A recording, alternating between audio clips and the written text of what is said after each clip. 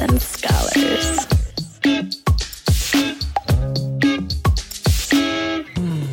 You were listening to a Pleasure podcast. For more from our Sex Podcast Collective, visit pleasurepodcasts.com. Thanks for tuning in. Sluts and Scholars is a sex-positive, shame-free educational podcast where we try to help you talk smart and fuck smarter. While we love to give advice and resources, please note that this podcast or any emails from us are not intended to be therapy or a replacement for therapy. Welcome back to another week of Sluts and Scholars. I'm Nicoletta Heidegger, and I'm a licensed marriage and family therapist and sexologist. And this week, I am honored to welcome Jennifer Burton Flier. They are a therapist in private practice and a senior faculty member with the Trauma Resource Institute. She teaches both the trauma and community resilience models with TRI, one of which I took, and that's how we met, and has traveled extensively in the U.S. and to Northern Ireland to share wellness skills with various groups and cultures. CRM focuses on stabilizing the nervous system or chasing our inherent resiliency when we are under stress or triggered by traumatic events. We're going to talk a bit about that today. By learning some simple concepts about the body and brain, we can learn to reduce our stress responses, creating more balance and ease in our daily lives. Jennifer is licensed in San Francisco and worked with families and children at the Talk Like Family Support Center before relocating to her hometown in Los Angeles. And while she focuses primarily on her work with the Trauma Resource Institute and private clients in both LA and the Bay Area, she previously worked for 9 years at Sherman Oaks Hospital, partial hospitalization program, and intensive outpatient program, serving adults suffering from chronic mental illness. Currently, her practice centers around a specialization in healing trauma and attachment patterns with teens, adults, couples, and families. Welcome, Jennifer. Hi, Nico. It's nice to see you.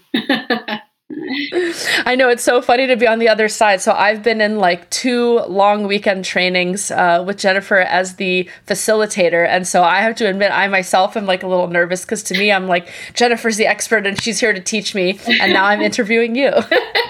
Well, I'm honored to be interviewed by you. And it was great meeting you through the training. So I'm just hoping I can do it all justice and do your podcast justice too. So thank you. Oh, I have no doubt.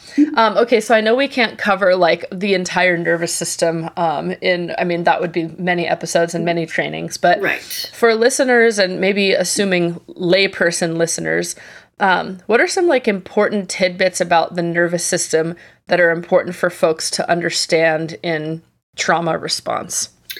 You know, I think that's a great question. And I think there's so much complexity to the nervous system and so much more that's being researched and known all the time. So just for simplicity's sake, I think the easiest way to look at it is that we do have this gas pedal and brake in the body. And again, really simplified here, but that really ideally we want that gas pedal and brake like the engine in a car to be flowing throughout the day. We want the car to work well, and our bodies are really built to do that. And when we have trauma and stress, though, we can have either too much gas or too much brake, and that's when we run into problems, and the engine either, hitches up and won't go, or the brakes fail or whatever happens. And then you're kind of off the rails when that happens. So the whole point in getting to know your body is that even though there's this autonomic and automatic process, there's also ways that somatically we can focus on the body and we can actually drive, and I think oftentimes when we have trauma and stress, we think we're out of control. And how does it happen to where I guess if we're using the brake and the engine metaphor, like how does it happen to where things get off? Like what happens for someone's body to have a brake that is maybe too sensitive or a gas pedal that is too sensitive to get out of that sweet spot? Yeah. I think so many things could happen for that to happen. And I think, this is why I like to talk about trauma and stress interchangeably, because some people will be like, well, I don't really have trauma, or I don't really identify with this or that or the other. Collectively, I would say together over the last year plus, we've all been through a pretty traumatic and stressful time with the pandemic and the way it's impacted us on many levels. And as well as, sociopolitically, what we're experiencing as well. We all have, tremendous amounts of stress going on, I think, or stress of various levels. And any of those can throw us off to where the sympathetic branch of the nervous system, which is the activation or the gas pedal, can run on overdrive. And then we get sort of stuck in this place of going too fast, or, feeling like things are out of control, or we get panicky or anxious, hypervigilance. All that exists with, way too much gas. And then conversely, we can feel like the body can feel like we're in a crash, or a dive, where we feel almost collapsed or numb or depressed or sluggish. Yeah, frozen or sluggish. And just like we're not at our best self in those moments, either too much gas or too much brake. And what we really want are, blended states. And, polyvagal theory talks a lot about that. And I don't want to get too. If you want to explain some polyvagal theory, I've done it a little on the podcast, but anything you want to share about it, I think is so necessary. And for folks listening, just Google polyvagal theory to get like a visual representation. I think it's crucial for everyone to know so they can track their own gas and brake situation. Yeah, well, I think, when we just sort of like bring it down is that, the spinal cord really is what innervates our sympathetic nervous system, which is that gas pedal. And then we've got this vagus nerve that runs through the whole front of our body and links up with our brain, our eyes, our heart, our throat. And when we're in the social engagement place, we're in the ventral part of the vagus nerve. And when we're collapsed or in that dive, we're in the dorsal part of the vagus. And that's that parasympathetic kind of crash. So what we really need when I talk about those blended states is like, let's say for states of curiosity and play, right? We need to have ventral vagal with sympathetic arousal. So it's not about never having gas. We want some gas, and then in order to have rest and stillness and sleep and yummy stuff like that, we need to have the parasympathetic, branch of that nervous system along with the ventral vagal. So it's the dorsal and ventral working together in concert to create states of rest. And, I know you talk a lot about sexuality on your podcast too. And so in order to have a healthy sexual response cycle, for example, women or in particular need to have a parasympathetic restful state that they go into in order to have the yummy sympathetic arousal that goes with, really lovely, yummy, hot sex, So it's a combination, like obviously your body needs some of that excitatory gas to get turned on, to get excited, sometimes to be a little like not scared, but a little turned on or physical. I mean, we call it arousal. And some people, when they hear aroused, they think of sex, but arousal is really just your body's system turning on, right? That gas pedal. Right. And so you need that. And if it gets too much, then maybe the situation doesn't feel right, or it's not consensual, or it's scary, or you're so anxious that you can't orgasm. Right. So it's too much. Right. And so that's really what you're talking about, is that polyvagal piece of the ventral vagal, which is regulating almost like, and I'm going to change metaphors for a moment to a bicycle, but like, the handbrakes on a bike, if you're going down a hill and you apply the brakes, you can gauge like how quickly you're going down that hill. And so the ventral part of the vagus nerve actually applies a bit of brake. And so it's modulating and regulating how much sympathetic arousal to allow, how much gas to bring on, how much to let go. And so again, but if we flip into a state of fear in any space, whether sexually or otherwise, that ventral vagal goes offline. It's it goes away, and then we've got too much gas. The sympathetic takes over. And honestly, sometimes we need that in real survival situations. We need those survival responses of tend to befriend and fight and flight and freeze and all those things that we kind of hear about now more regularly than ever. We want our body to go into survival if we need it. What we don't want it to do is live in those states when we don't need it to. Mm-hmm. Yeah, or like you said, go into it when there isn't a threat. When there isn't a threat. And so this is exactly what I'm talking about. What we want to have happen is, this is why I like the somatic skills so much, because it really allows us to get in the driver's seat, and I could actually affect my own nervous system and change my response and change how I'm behaving with it. And I can self-regulate during times of stress. And if I'm with somebody actually in relationship, or if I'm with a collective or a community, which I also like to think about in terms of, culturally, a lot of times we need a collective around us that can also keep us in regulation. So there can be this self-regulation and co-regulation that we have being around others or being around a partner or a friend. And all of those are the things that help us drive this nervous system better. And what is the, I kind of know the answer to this, but what is the evolutionary need for the for the brake pedal to go off so intensely? The way I learned it from you is that if there's potentially a threat that you come up against that your body feels like it cannot face, then your nervous system does what it thinks it's supposed to do, which is let's conserve our resources, let's freeze, almost like playing dead, and kind of wait until the threat passes. Is that right? That's right. So sometimes in a freeze state, that can sometimes keep us the most safe.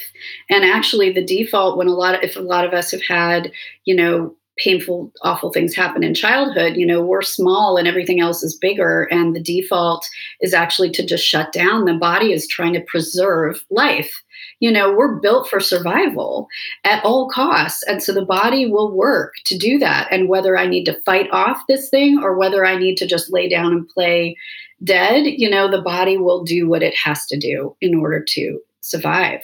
What we don't want, though, is to end up living in those states. What happens if we do? Well, then I think that's when you see lots of times people can develop symptoms of depression or panic or anxiety states, or, where you get diagnosed with these different symptoms. And they're really driven from things that have happened in our lives in a very dysregulated nervous system. And, this is, we see the chronic effects. We can see physical illness. We can see all kinds of different things that can happen to the body as a result of living in those states chronically. I used to have panic attacks. I had my first one when I was 13, and I didn't know what it was at the time, but they worsened over time. And until I got to the body-based skills, until I knew I could drive this, I really felt controlled by it. And that's the other thing. I think it makes us feel out of control. It makes us feel like I'm broken. Something's wrong with me. I'm not responding the way I want to respond. I'm not responding the way I want to respond, and I have no say over it and no control over it. And I think, from my perspective and what I love about a lot of these other therapies, including the community and trauma resiliency models, are they let me get in the driver's seat and they tell me that I'm not broken.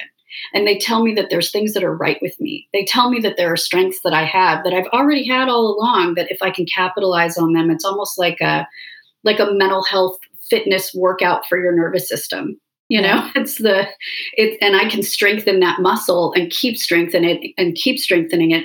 And that's actually, honestly, I did work obviously in therapy, but it was my practicing of those skills over and over again that uncoupled the panic response. So I don't have panic attacks anymore. Yeah. I want to hear about those approaches and how they've helped. Mm-hmm. And I just want to restate for folks tuning in for the first time. I think I've said this on the show before, but, and please correct me if I'm misspeaking, because you're definitely more trauma informed, I think, than I am. That the body in so many ways is very smart, but in a lot of ways it's pretty dumb. And when I say dumb, I mean that it's, I define trauma really broadly as anything that overwhelms the nervous system, because the body doesn't differentiate necessarily between traumas. I think, sure, there are certain things that can trigger us much more, and it looks the same in the body when something is overwhelming. And so I think in our field, there's a lot of times that people kind of have this hierarchy of oh, well, my trauma's not so bad. It was only this. And it doesn't matter. The body still responds the same way to a threat or a past threat or a trigger, because it's oh, this is a threat. And it's the same response. It's not doing something different if it's a shittier trauma necessarily. Is that right? That's right. That's right. Because it's the perception of safety or danger. And you can't tell me from the outside, well, that's not really scary. If my body says it's scary, it's scary. If my body says flip out, it's going to flip out. We can't, we have to honor the perception of what's happening on the inside, right. And while I love the important, and it is so important to be trauma informed, because, and I know even there's a book now out, Oprah and Bruce Perry wrote a book about what happened to you. And that's actually trauma informed, right? That whole approach, what happened to you, is a trauma-informed approach. But then we have to take it one step further to the resiliency-informed approach. Right. So we need to know what happened to us and that, oh, this is what's impacting my body. That's really important to know. And I certainly needed to know that. I needed to have all the information. I'm somebody who likes to know why or what's happening. Right. But then what? But then what? Then what do you do about it? Okay, thanks for telling me that I have, trauma and stress in my body. I love knowing that. It's like, then what the heck am I going to do about that?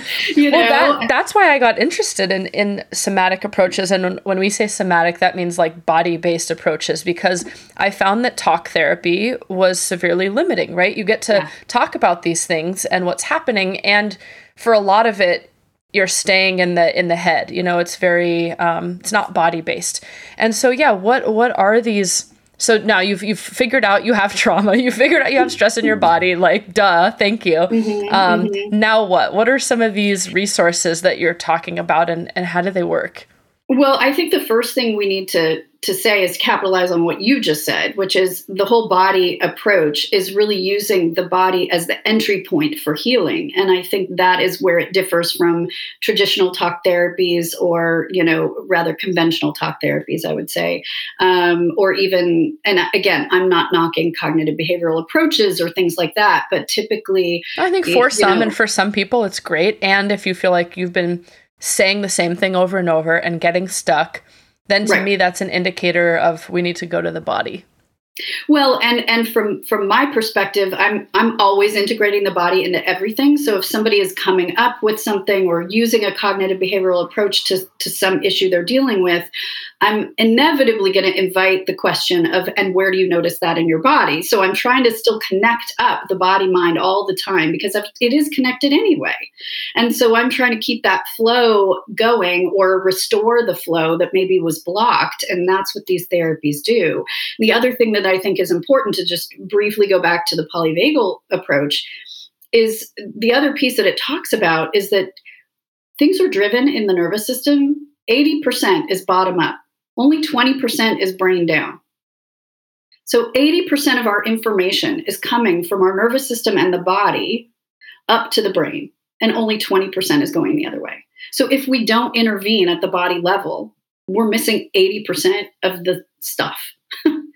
And that, I think, is, if that doesn't make a case for why we need to pay attention to the body, I don't know. And a lot of us can walk around feeling like we're just, cut off heads walking around thinking and doing, and it's really not the case. So. Yeah, I would love to hear about the trauma resource approach and the community resource approach and how that, what is that and how does it help? So the community resiliency model, and I'm just going to, read a little note over here because it, is really about helping people to understand the biology of traumatic stress and those reactions, and then also to then restore a sense of well-being in body, mind, and spirit. And we then increase a sense of resiliency, which obviously leads to an increased sense of hope. And the community resiliency model is a skills-based model that can be used individually and collectively. It's a set of 6 skills. We also have an app called iChill that's easily accessible. We have a website as well for the iChill. And it walks people through the skills of what you can do to restore that balance in your body. And the way we start really is through tracking. So, and tracking is about reading your nervous system. It's about paying attention to what sensations are happening in my body. But what we're particularly paying attention to in this model, as Elaine Miller-Cara says, is about chasing the resiliency. Where is it neutral? Where is it pleasant? Where is it better? Where is it less distressing? Because most of us, because we're wired for survival, right? The body is smart that way, wired for survival, is that I need to know if the threat's coming. But the problem is if I get recalibrated to always be in a place of threat or always be in a place of where I'm diving down, that's not helping me at all. Right. So if and I'm used to paying attention to where it hurts or where it's stressful or I have a stress headache or my stomach hurts or all these different things that the minute you focus on your body, oh my God, I can't breathe. It's just all that stuff. And this model actively puts you in that driver's seat of tracking and paying attention to neutral and pleasant to create what I like to call with my clients a both and what else is true? What else is happening right now besides that pounding of your heart? Where is it less? Where is it better? And that's tracking, to invite somebody into that experience where instead of, and again, meditation is great in a lot of ways. Some of the forms of meditation that have somebody sit with what arises until it passes through, this approach is a little bit more active in that I'm noticing something arising that's upsetting. What else is happening that I might focus on that feels better? And oftentimes when I focus on what's better, it's not a denial of what is. What will happen is I'll notice a lessening of the distress on the inside if I focus on neutral or pleasant sensations. And do we know why that's happening in the body, or it just does? I think this is that place of the body's smart and really built for resilience. We're built for survival, but we're also built for resilience. We're built to come back into that flow and into that regulation. The nervous system, the way the breath comes in the lungs and goes out, the way our body, our heart pumps the blood through our body, that's a flow. It's a rhythm. We're trying to get into that rhythm of the nervous system. And when we focus on something more pleasant or neutral, it actually is unlocking and restoring the rhythm that's inherent in all of us. Versus when we pay attention to just the beating heart, what am I going to get more of? I'm going to get more of the beating heart. Right. Whatever we pay attention to is really what grows. And most of us pay attention to really unpleasant, distressing things. Yeah, that's true for everything, right? We always look at the negative experiences or the times we got screwed over or the bad stuff. Right. I am so grateful to my ongoing sponsors, Uberlube and Field. I'm guessing if you have listened before that you know about Uberlube, but it's always time to refill that lube bottle, or at least if you're me, because I use lube generously always. They are offering listeners a special 10% off and free shipping when you use my code S&S at uberlube.com. Remember that using lube doesn't mean that you aren't turned on or that you're not doing a good job and all that shameful stuff. It's really just a tool that helps to maximize your pleasure experiences. Uberlube is a luxurious, high-grade silicone lubricant made from clean, body-friendly ingredients. It's just silicone with a little vitamin E. The vitamin E leaves a velvety finish that actually moisturizes the skin. So it's good for all parts of the body, even your hair. I use it to help ease the frizzies that I get. Uberlube has no scent or flavor, which is great for sensitive skin. Remember to make sure it's compatible with whatever barrier method or toy you're using, but it's definitely compatible with your human skin. Lube is supposed to enhance touch, not overpower it, unless you want it to. Uberlube adds a thin layer that leads to just the right amount of slip while still allowing for skin-on-skin sensations. Right now, they're offering listeners 10% off and free shipping when you use my code S&S at uberlube.com. That's 10% off and free shipping. Just use code SANDS at uberlube.com. And because Uberlube sinks in as a good moisturizer, you might not even have to wash it off before you get on your phone to check out Field app. You can download the Field app for free and support our show by using the link in the episode's description. Just click the link in our episode description to get the Field app for free today. Field is the alternative dating app for couples and singles. The app was originally designed for people seeking threesomes, but it's become a place for couples, thruples, and singles and more to connect with like-minded, open folks who are wanting to have some non-monogamous experiences. The app is inclusive to all, no matter your gender or orientation. When you join, you can choose to identify as over 20 plus genders and sexualities. I was actually already using Field before they sponsored the podcast, and I've met some really fun folks.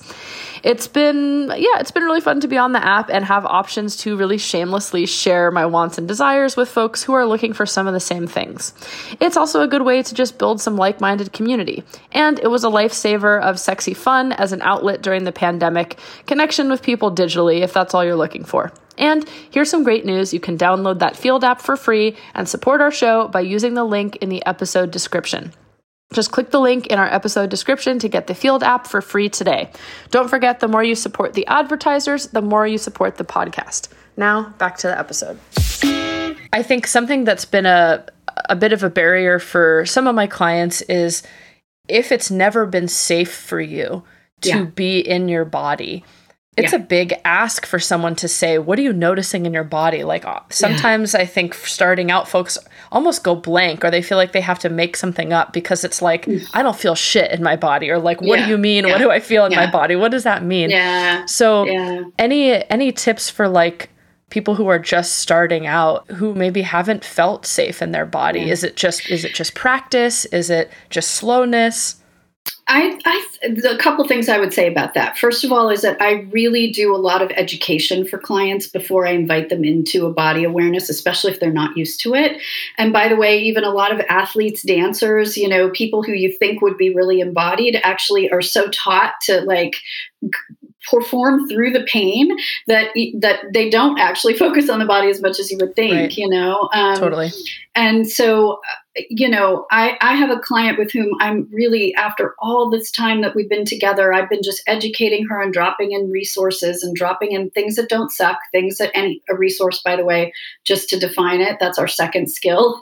And a resource is anything that doesn't suck. It's anything that gives us comfort, joy, or peace in our life that we could then use to make that picture bigger. Because sometimes I need something to hold on to in order to even sense anything pleasant on the inside. So I wouldn't just invite anybody to say, hey, what do you notice in your body, just randomly. I would actually start with a resource first and with a resource building exercise. And then over time, like with that client I was just talking about, we're working just at the edges of numb, where she senses something and where she doesn't, and trying to kind of wake up the body. But this is really, really painstaking small work with somebody who has multiple traumas. And so that needs to be done with a therapist. So how do we do self-care is filling our toolkit with resources. If we don't have things that we can organically call up right away, again, it can be a tree, a color, a favorite food, a favorite song. We can a memory, a pet, a rock. Yeah. It really can be anything. And that's why I like the anything that doesn't suck, which actually came from a patient I treated at the Sherman Oaks Hospital years ago. And I credit her for that phrase because I love Awesome. it. And I think, we can cultivate them over time. We can come up with imaginary ones that, it could be places we've been or not. We could create imaginary ones as well. The other thing that I lean into is one of our other skills, which is Help Now, which is a set of several different things that people can do, because sometimes we need to focus outside before I can focus in the body. Mm-hmm. So I need to name some things that are in the room, or I need to pay attention to the temperature, or I need to drink, sip something warm or cool, or identify colors, or count, or use textures. I use textures a lot of, what's the difference between this, fabric of my sweater and the chair I'm sitting in, and can I notice that it's soft or smooth, or describe that? And then I might invite, as you're describing it, does anything change? With your heart rate, with your breath, with your muscles. Those are really 3 easy ways to start tracking is a change. Sometimes for people, it's also an absence of. If we have an overwhelming, state of anxiety, it's like a turning down of the volume of that, or if it's, I've been, mostly numb, it's a feeling of a little bit more energy in my system. Right. So there isn't really a right or wrong way to do it. I like when you say your clients might be worried they're going to do it wrong. And I often have to say, there's no right or wrong way to do this. We're just trying to make friends with and get to know your nervous system. Yeah. See what resonates and what doesn't.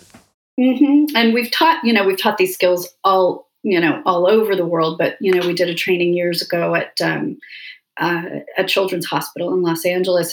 And part of our training is that then the people who learn it teach it back to us, because they're going to be the ones delivering the skills in their communities. And one of those trainees said, my nervous system has always been talking to me, but now I actually have a way to talk back and have a conversation. So it's really, we're inviting a conversation. Otherwise, that's when we feel out of control. Something else has taken me over. I have no control over it. I'm screwed. We don't want that. And I love that you go out and teach, to community through apps and through education stuff. I wish that every area of life was trauma and resource informed. What are some of the dangers of folks not being informed about that? And maybe how have you seen it negatively impact people? For example, healthcare providers or therapists who maybe don't have a knowledge of this stuff. How is that affecting clients, lay people, patients? I think that's where, one of the things we talk about in the model is how trauma and stress can affect us across all these different domains. So they affect us behaviorally, and they affect us cognitively, and, physiologically, and all these different spiritually. We can have all these issues. And, when you think about the physical, like I was saying earlier, oh, my stomach hurts, or I have these chronic migraines, and what am I going to do? I'm going to go to the doctor. What is the doctor going to do? They're going to medicate the migraine without maybe inviting a curiosity as to what else is going on in your life that might be driving this right now. Right. And one of the big ones I see in sex therapy is obviously like people say they have erectile dysfunction or premature ejaculation, and they'll go to a urologist or, someone like that, and they'll just get prescribed medication. And look, sometimes that is a helpful tool to help people understand that they can do it or whatever. And it's not looking at like what's going on, like why is there anxiety, why is this happening, is it really physically caused, or is it something else? Is it trauma, is it anxiety? And so I think the main thing I've seen when I've taught clients about the nervous system is, first and foremost, it's like just an anger and a frustration, because they're like, why has nobody fucking told me this before? I've been living in this body for my whole life and I don't even know what was going on. And the people that I'm supposed to trust maybe for healthcare also aren't telling me what's like possible here, or they don't know it's possible. And so things get missed or skipped over, and it's so frustrating. We're missing huge pieces of the story, I think in those cases. And I also have had several people, I've had women and men in my practice. One came to me 29 years old he had an appointment to have surgery because of erectile dysfunction, and had horrendous childhood sexual trauma. And as I started teaching him about his body and just teaching him regulatory skills, he didn't need to have the surgery. Now, we're not through all of the trauma processing, and he does still use some medication, for sexual function. But his life is radically different than it was when he walked into my office. And I'm not saying it's not because of me. It's because, and that's what I love about it, is that if I can teach somebody, and this is where we're missing the boat, what if we could, to me, if this is a movement that, I've often said, if I could go on Oprah with like a bullhorn, like, you can regulate your nervous system, and you can regulate your nervous system. I want to be like handing it out, far and wide, because that to me is empowerment.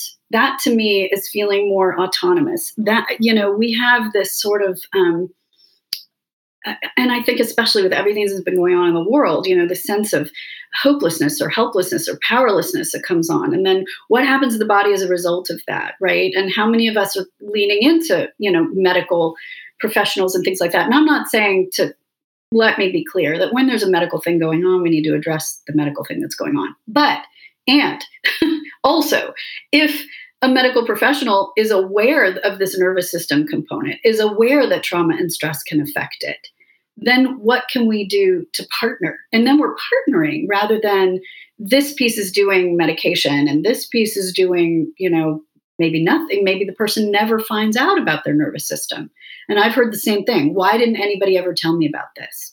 Why didn't anybody ever show up? And I think also to just pull the lens even wider, I know the Trauma Resource Institute recently posted that there's a study called the Adverse Childhood Experiences Survey that really is about the impact of negative childhood experiences on health outcomes later in life.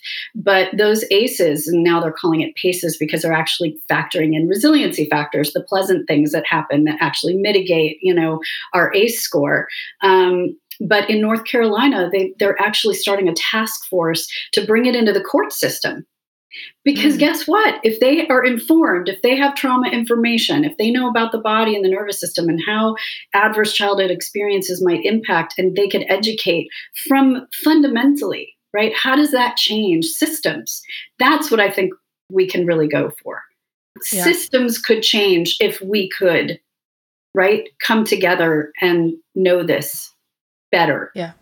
How could we help racially, culturally, socioeconomically? How could things be different if we bring in this awareness and this knowledge? Yeah. And I mean, just kind of tying it into that,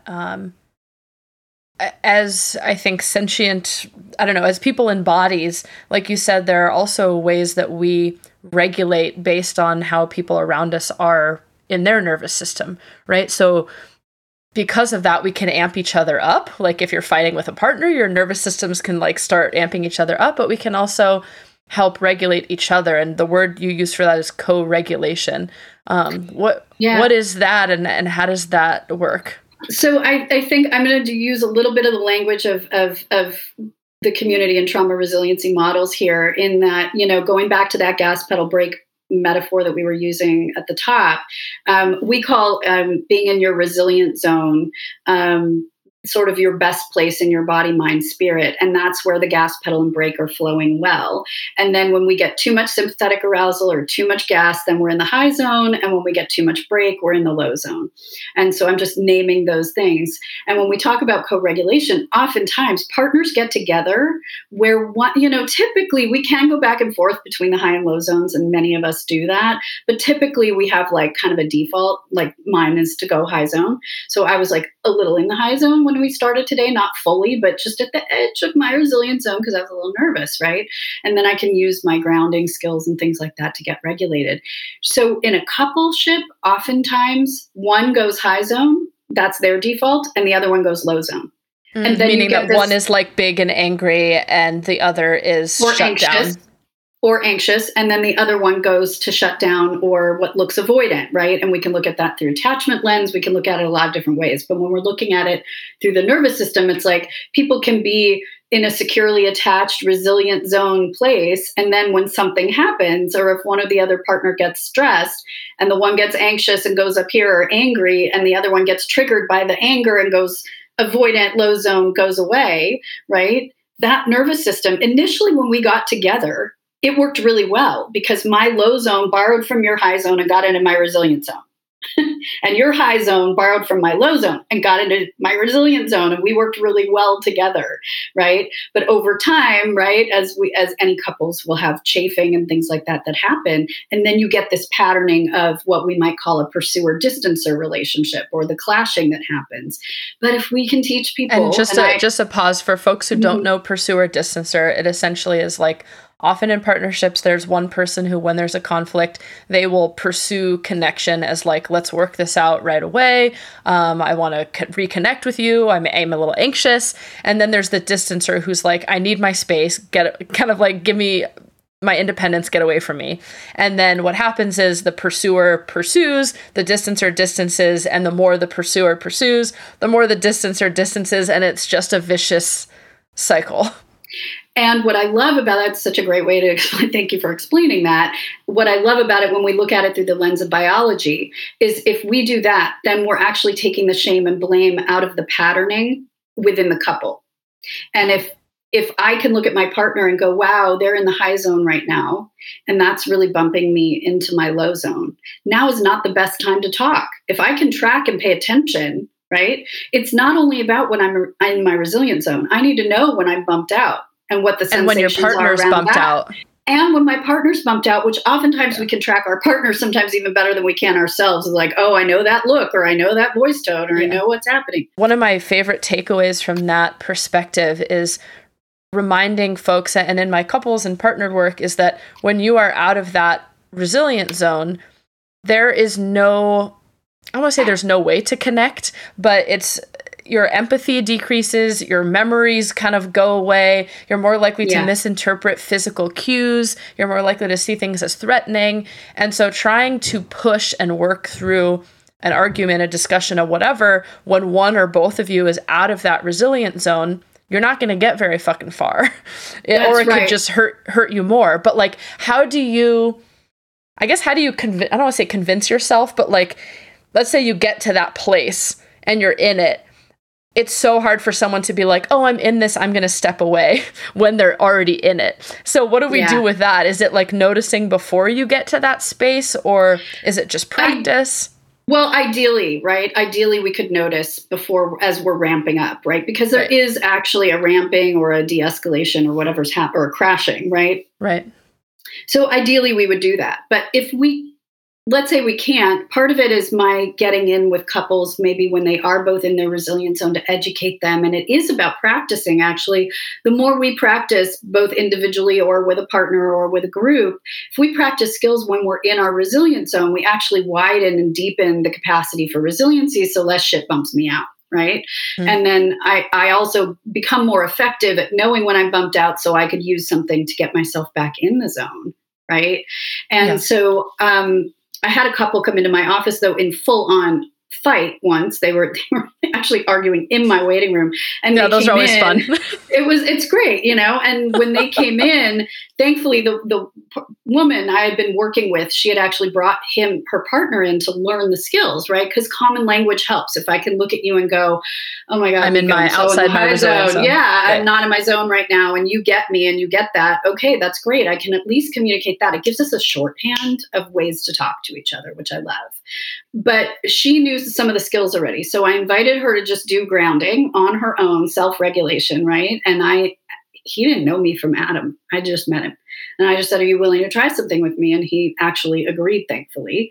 And so we used a help now skill, which is pushing on a wall, which is one of the ways that you can push on a wall with your back, or you can push on the wall with your hands. And the idea, of course, when we're doing the skill is to pay attention to your muscles, engaging. So I just invited him to notice his muscles pushing and engaging, and his legs and his feet on the floor, and notice that. And he took this big breath, and then he said he was feeling a little better, and he went and sat down on the couch, and he put his arm around his wife, and he teared up, and he said, I just want us to get along, and I want us to have a good future together. Yeah. Totally back in his zone. In 30 seconds, I think, of pushing got him back in his zone. Now, I'm not saying that's going to work for everybody, but it is cultivating that muscle, creating new pathways, takes practice and time. We've got all these really well-worn superhighways for distress and upset that we've been cultivating probably since we were yay high. And so it's going to take some practice. And that would be the same with couples as well. The same in those scenarios, that if I can teach them that, and that this is biology, it makes it so much more, it levels the playing field, I think is what it does, And so for listeners, I think obviously it is most helpful to learn this at your pace with the help of a therapist. And obviously there are things you can do on your own. So I would love to hear, I would love for us to brainstorm and give some tangible grounding and help now strategies for folks listening that they can maybe try on their own. Does that sound doable? Well, yeah, I think we've already talked about some of them, right? Yeah. So with resourcing, for example, and I really love resourcing because it gives us such a wide array of options to use. The thing of it is we have to tell the whole story. It can't just be like, I don't know, for example, if I said to you, oh, Nico, my dog is my resource. Do you have a picture of a dog in your mind right now? Yes, but not really. But not, and if you do, it's probably not my dog. I don't have a dog, but I'm just saying, but it's probably not the picture of the dog I even have in my head, but it's not my dog. Well, let's say I'm your client and I've come in and you've educated me. We're at a place where we can maybe do some resourcing, just to give folks an idea, what would that look like? What would you invite me to do? So the first thing I'm going to ask you to do is see if you can come up with something. So let's talk about resources, which we've already defined as anything that doesn't suck, right? It's anything that gives us comfort, joy, or peace. So as I define that, I'm wondering if you have something that comes to mind. Yeah, I love rocks. And so I have some rocks here on my desk that I really like. Here's one. You can't see, obviously, listeners, but I'm holding up one of my rocks. Here's one that I really like that I don't know, it's smooth and I like looking at it. And what colors are the rock? I wonder if you had to explain to your listeners the story of this rock, can you tell me the story of the rock and what it looks like and feels like? Yeah, let's see, it's about the size of 2 quarters in length, but the thickness is probably 2 inches. It's red, and the red parts are kind of the red parts almost look like an asteroid with little divots in them. And then there's some crystally white parts that are kind of opaque in the center. Mm-hmm. And it has there's a mixture of crevices and also smooth spots. Yeah. So as you're looking at that almost asteroid-like shape and the red and the opaque white spots, crystal spots, and you're noticing the texture of it, I'm just curious, as you turn it around in your hand, as you touch it, what are you aware of in your body, if anything? I'm aware of my fingers like going over it and enjoying the texture sensation. I feel like a warmness in my chest because um, I have this rock because since my partner knows that I love rocks, he got me a rock tumbler to like shine my rocks. So I have like a warmness in my chest of like, oh, my partner is connected to this rock a little bit. And then I feel like a warmness in my stomach too because I'm thinking of like, I don't know, just nature.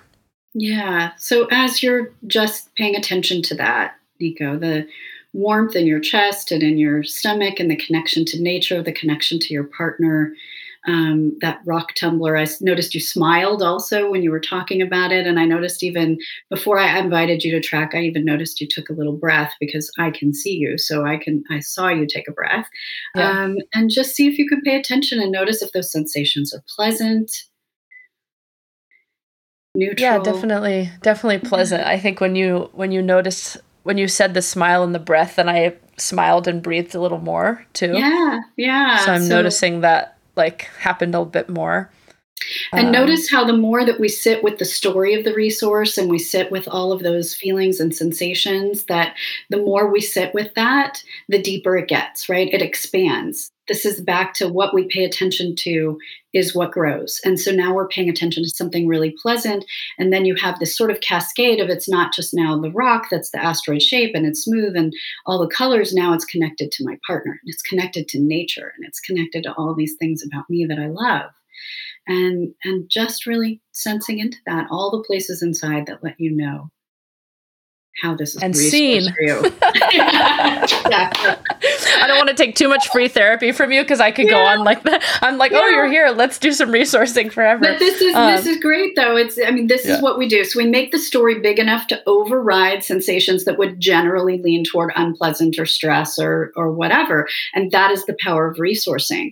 And I would say the same thing holds true with help now, with like the pushing or the sipping something or things like that. Like it's doing things. The help now is really fast. Resourcing can take, like we just took a little bit of time with that, right? We need to let you marinate Yeah. in the story of the resource a little bit to get into it. And so Yeah. it's And really practicing. I've seen couples do resourcing together, which is really cool. So thinking of like something that doesn't suck within them, Yeah. something that doesn't suck within their relationship. So for example, I had a couple who was thinking of like a really lovely vacation that they took where they got some couples massages on the beach and they were Yeah. remembering the smells of the oils and the candles. And so Right. that's like a resource that they go to when one of them is high or low, is they're like, okay, well, let's do that together. And then they kind of resource each other of like, oh, remember this smell, remember that touch, remember the ocean breeze. And they'll kind of do Yeah. that together as they're embracing or not, depending on if they're open for touch. But it really makes a big difference. And I don't know, I think the main part of it is like I don't want to say you're tricking your nervous system, but you're teaching your nervous system You're to, teaching it.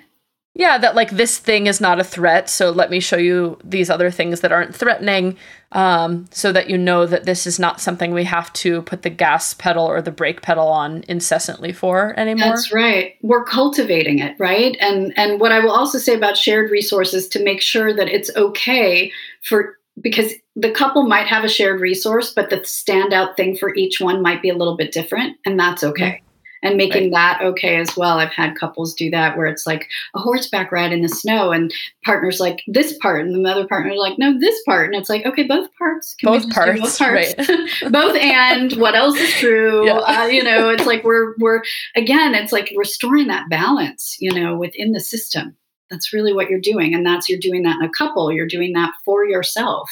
When we feel more centered, we know what that feels like to feel more grounded or our best selves. Yeah. And the iChill app does walk through a lot of these skills. So they really, it really delineates, and you can read it or you can, listen to it as well. Oh, thank you, Jennifer. This has been awesome. I hope that you are feeling more in your resilient zone now, as am I. I am. And maybe I should lead people through that when we start the podcast recording. But how can folks check out Trauma Resource Institute or any of the stuff that you're doing, hire you, bring you in? What are some ways for folks to get involved and get some of this support?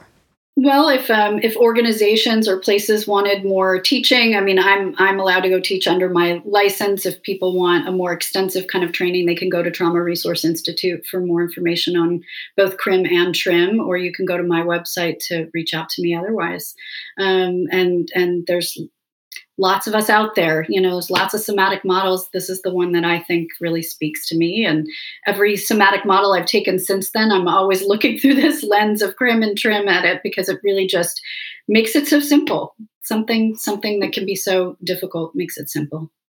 Yeah. Well, thank you so much. And just for folks listening, you can go back and check out some of those other somatic models. I think we've talked about EMDR on the podcast a bit, Reiki, which some may or may not consider part of somatic stuff, hypnosis, but basically it's anything that incorporates the body. But Jennifer, thank you. This was awesome. And listeners, again, if you want to follow what I'm doing, I'm on Instagram for who knows how long at Sluts and Scholars, on Twitter at Sluts Scholars, and obviously please rate and review wherever you listen to your podcast. It really helps. And don't forget to check out those advertiser discounts. Thank you so much.